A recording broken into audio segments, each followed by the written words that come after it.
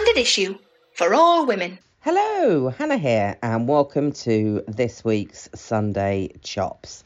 I hope you're having a nice Sunday. If it's anything like it is now, weather-wise, it will be so sunny you can't look out the window, but simultaneously freezing cold.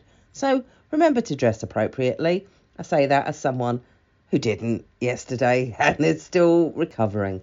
Getting away from tips for life and onto this week's Chops. In this episode, I am talking to Kate Reid, writer of a play that is about to open on the 12th of January at the Park Theatre in Finsbury Park. It's called The Fourth Country. Rachel Rooney, one of its stars, was also on the call. We had a brilliant chat about why Northern Ireland remains pretty neglected within the UK when it comes to politics and when it comes to the media, how this may or may not be improving. A good couple of years for Northern Ireland and a lot more besides. I'd just like to say we did this interview on the 21st of December when nobody had any idea what on earth was going to happen, if this play was going to open, if we were going to get a Christmas. And I absolutely commend Rachel and Kate for sounding so positive in this chat when in truth the three of us were really quite confused about what on earth was going on and what the future held. Anyway, I hope the future holds the rest of a nice Sunday for you. Until next time. Hi, Hannah here. I am joined by Kate Reid. Hello, Kate. Hiya. And Rachel Rooney. Hello, Rachel. Hiya. Who are the writer and one of the stars, respectively, of The Fourth Country. I'm going to start with you, Kate. Thanks both very much for joining us. The Fourth Country, those words refer to Northern Ireland. Mm-hmm. And I think both Scotland and Wales could put up quite a spirited defence that they are a neglected part of the United Kingdom, and I would support those claims. But if Fourth Country is being ranked in status in the UK of how much we talk about it and how much politicians talk about it, I think you are absolutely spot on that that's where Northern Ireland falls. So could you tell me a little bit more about that title and where it came from? Yeah, definitely. So I started writing bits and pieces that would eventually become The Fourth Country sort of in 2018, 2019. And that was an absolutely huge year for Northern Ireland. Like, so much happened socially, so much happened politically. And I was just really shocked at how little coverage that was getting in mainstream English press. And obviously, you know, I've got family here, so I was talking about it a lot, but I couldn't really find anyone else to talk to about it. And of course, there are a lot of conversations about Scotland and independence. And I think there's an argument to say there's a conversation happening around Wales as well at the minute. And I just kind of felt that Northern Ireland was sort of getting quite neglected in a time when actually there was a huge amount going on there. No one really seemed to know much about it. So, yeah, in terms of the pecking order of attention that it gets from politicians and from the press, it very much felt like The Fourth Country. I have to say, though, that in the time that we've been waiting out COVID to try and get this play put on, I think the conversation around Northern Ireland's actually developed a lot, because I think the aftermath of Brexit, people have become more aware of issues like, you know, the border and stuff. So I think there has actually been a bit of a change in terms of the conversation around it, and people are talking about it a bit more, but certainly still not enough for our liking. The other day I watched Patrick Kielty's documentary he made for the BBC, and it's the second one he made. The first one he made a couple of years ago, I felt the tone of it was really positive. This one, I thought the tone of it was, I would say, uncertain, going towards negative. Rachel, you are yourself from Northern Ireland. How do you think the mood has changed there in the last couple of years? Because I'm living at the moment so much in London, that's quite difficult to answer. I'd say, funny enough, you know, you were saying about the documentary, all I've noticed is that in the past few years, a conversation is starting. And for me, there's a slight bit more hope, even just with, you know, I live in London. Most of my friends are English. And when I first moved over at 18, I was shocked, really shocked at how little anyone knew of anything to do with Irish history. In fact, on one of my first days, a lovely girl came over and asked me if I was speaking a different language. I was like, no, just a very... Oh God. But, you know, like Kate was saying, sort of this year after COVID and everything, my flatmates, a lot of my other English friends that I don't live with are starting to like be able to have a conversation with me about Irish history for the first time. Like their knowledge has increased, and I would say it's probably not from me living with them. It's starting to be in the news. And when some politicians with shaggy blonde hair sort of dismissing borders in Ireland and sort of really brushing aside our history, it's met with a lot of anger now from the people around me, and they can't believe how ignorant a lot of English people are to history, to the Irish history. So I would say there's a lot more hope for me anyway. There's a lot more, I can actually have conversations with people now, and they can hold a conversation with me about it, which is quite exciting. That's really good. I think part of the problem, and I say this as someone who historically has Irish family, not Northern Ireland, right enough, but Ireland, but obviously grew up in England and is very much English, is the kind of the catch-22 situation of the Troubles in... You don't want to talk immediately about the Troubles when you talk about Northern Ireland because you don't want to reduce a place to one thing. But nonetheless, unless you talk about the Troubles, you're taking away a thing that has permeated every single part of Northern Irish society, or did for 30-odd years. You don't want to be like, oh, I'm asking about the Troubles again, I'm banging on about the Troubles again. But if you don't take the Troubles into account, then you're not really taking a serious look at what a massive achievement it was to overcome that and then go on with the rest of your lives. Yeah, and that's actually, it's interesting you say that, because that's one of the themes we sort of go into in the play is how to do justice to the wealth of experience that there is in Northern Ireland. Like, how do we acknowledge the pain of the past without dwelling on it in a way that ignores everything that's happening now or like undermines the progress that's been made? And, you know, the characters in our play disagree over how to do that, how to address Northern Ireland's very complex history. And we're not necessarily trying to go out there and put a bunch of answers on stage because it is too complicated for one simple answer. But we're trying to basically show all the different opinions and different ways we can talk about Northern Irish history, and then hopefully let the audience leave the theatre and continue that conversation. I saw something that actually Jamie Dornan had said in an interview recently about Belfast, Kenneth Branagh's. Yes. Yeah. And I think it was like the title of the article or something with a quote from him being like, people think that like Belfast is like the Gaza Strip.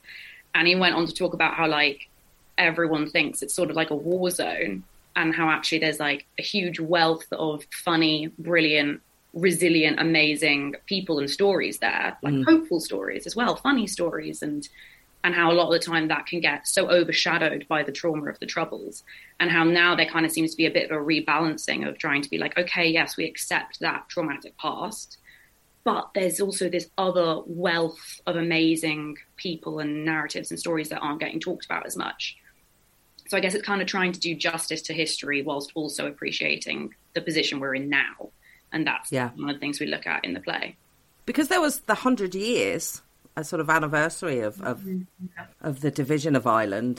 So you would say the establishment of both the Irish Free State and Northern Ireland as it sort of, with the boundaries it has now. And all year I've been saying, I don't know what we should do about it. I feel like we should do something about it, interview someone, do something. But I couldn't really put my finger on what that thing was. I'm going to ask you, Rachel, is that a thing to celebrate? And if it is a thing to celebrate, how do you think people should be doing it? It's a really interesting question. And I don't think there's a solid answer, honestly. And I think it's so layered and complex. And it's sort of off what both of you were saying. And we discussed this in rehearsals as well. Because I find it very interesting where our Irish pride lies, depending on your history with Ireland as a human. So I would say, you know, I was born and raised here, while Kate is second generation Irish parents. We have a few second generation actors in the show. And I find it so interesting that a lot of the time, people who are Irish but weren't necessarily born and raised in Ireland have a lot of pride in what we survived. While I would say those who were, born here, grew up here, went to school, had their social life, went on their first underage disco. It's Irish, being Irish and what we want to celebrate within that whole idea is much more about what our everyday life is, less about how deep our history goes or what we survived. It's about what it is to live here.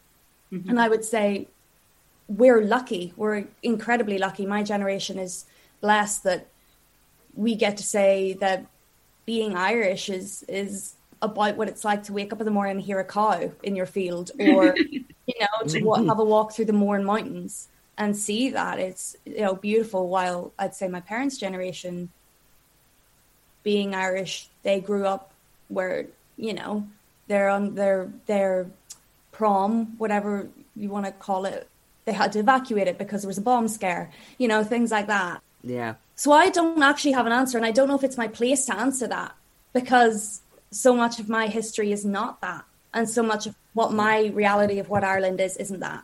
And I think that's what Kate does really well with this play. She sort of says there's no answers, and it's so varied from person to person.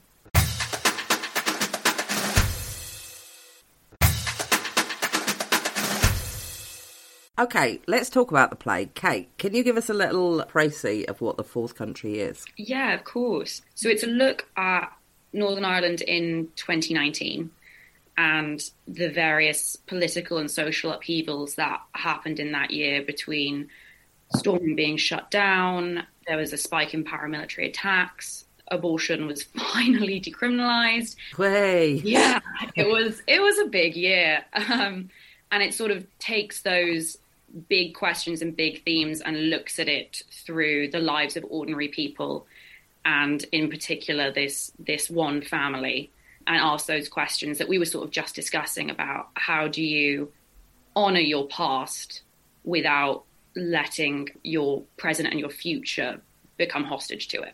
And at the same time, we ask those questions of, whose right is it to tell these stories from Northern Ireland? And a lot of the time there's a sort of English spin put on them in the English press or for English audiences, which is who we're going to be performing for. And, as you can tell by my accent, I'm born and raised in England. And so it's been amazing to have the variety of voices that Rach was talking about in the rehearsal room of, second generation, first generation, performers from the South, performers from the North, and have us all kind of collaborate on this piece and have those conversations about who really should be in charge of putting these stories on stage and putting these stories in front of an audience. And I'm trying not to spoil anything else that, but that's also a very big theme in the play. Well, actually, I was thinking about the last time that I saw a play that was set in Northern Ireland, and that would have been The Ferryman. Yeah, Jez Butterworth. Again, written by an Englishman, not written by...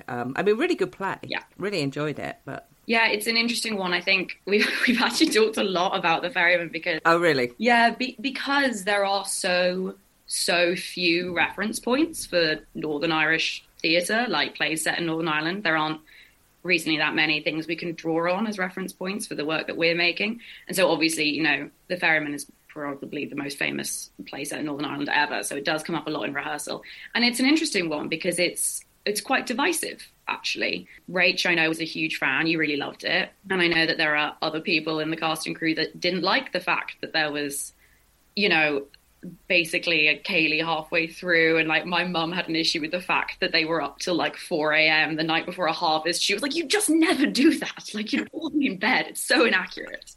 A friend of mine had a real problem with what whiskey they were drinking in it. Yeah, exactly. Stuff like that. It's those details that I think, some people can feel that it's a bit of a generalization of how an English person might see Northern Ireland. And I've obviously been I've had my mum's voice in my head whilst I'm writing The Fourth Country.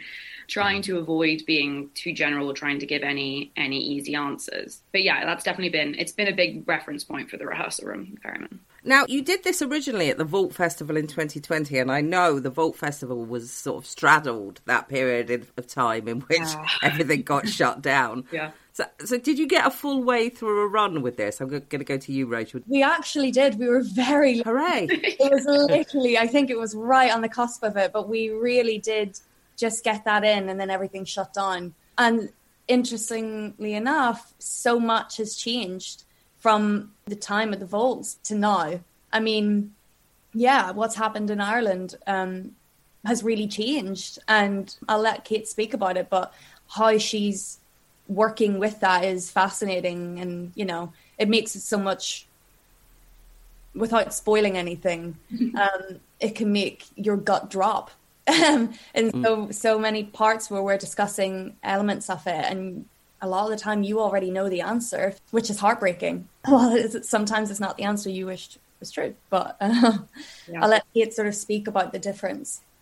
Yeah, like Rach says, we had to sort of make a decision when we realised that we weren't going to be able to be putting this transfer on, which was the original plan. We were meant to be on in August, so straight off the back of the Vault run, really. And I had a lot of discussions with, you know, our production company and Park Theatre, who've been wonderful, about what to do with the time frame of the play. Because when we were doing Vault, I was writing as the new stories were happening. Like, I was changing the script dependent on, like, what a headline was that day, which my cast were very malleable and wonderful about.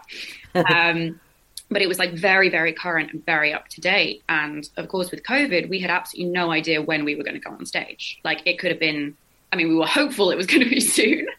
We were wrong, sadly.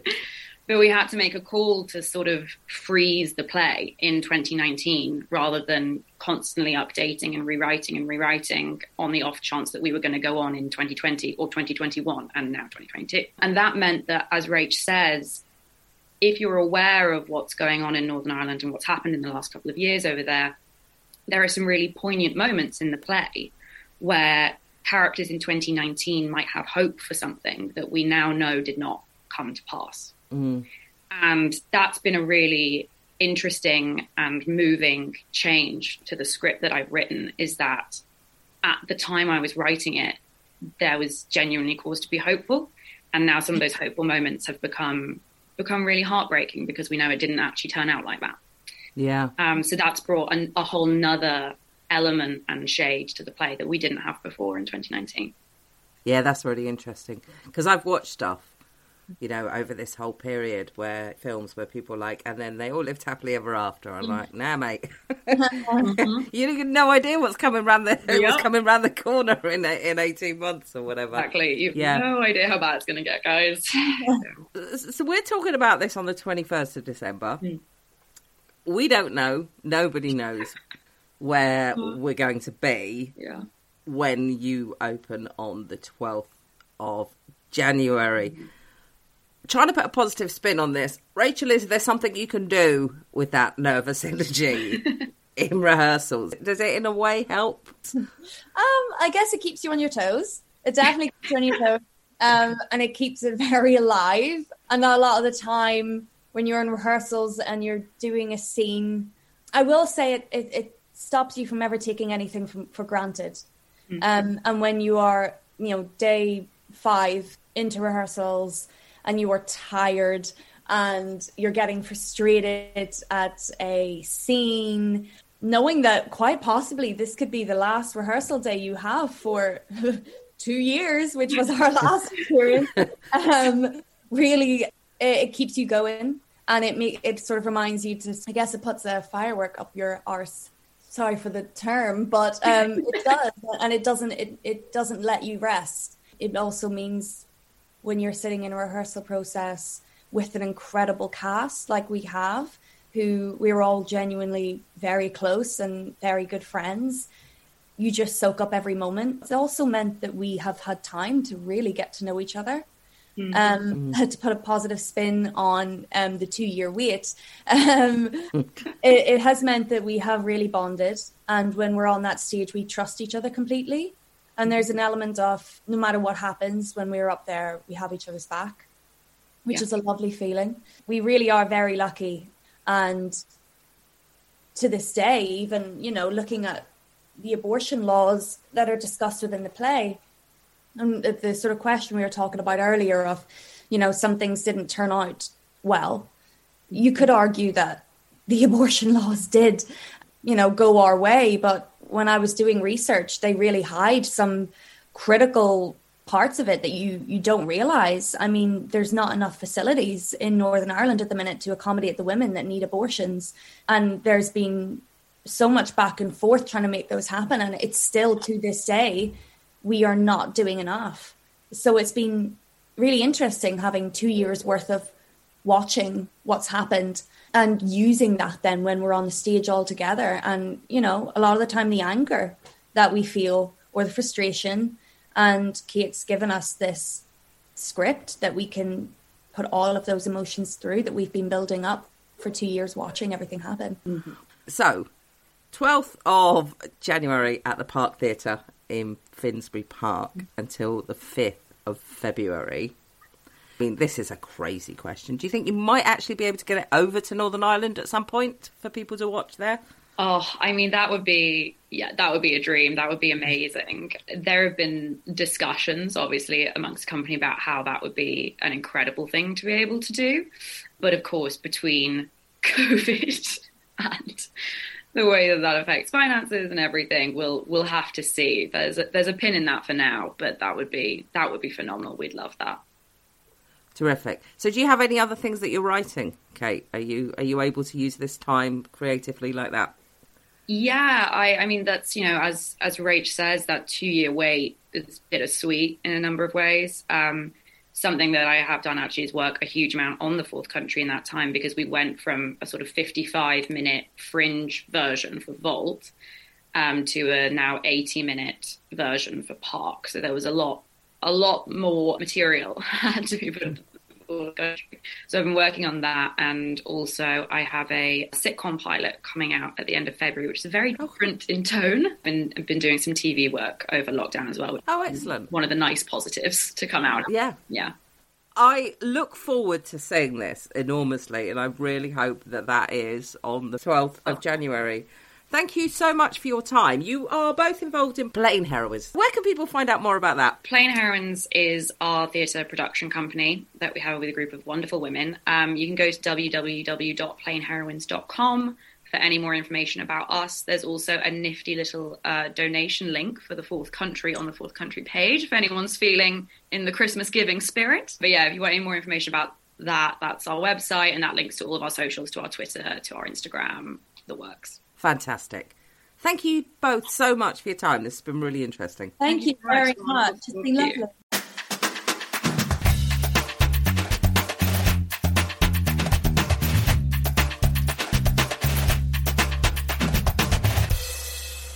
Standard issue for all women.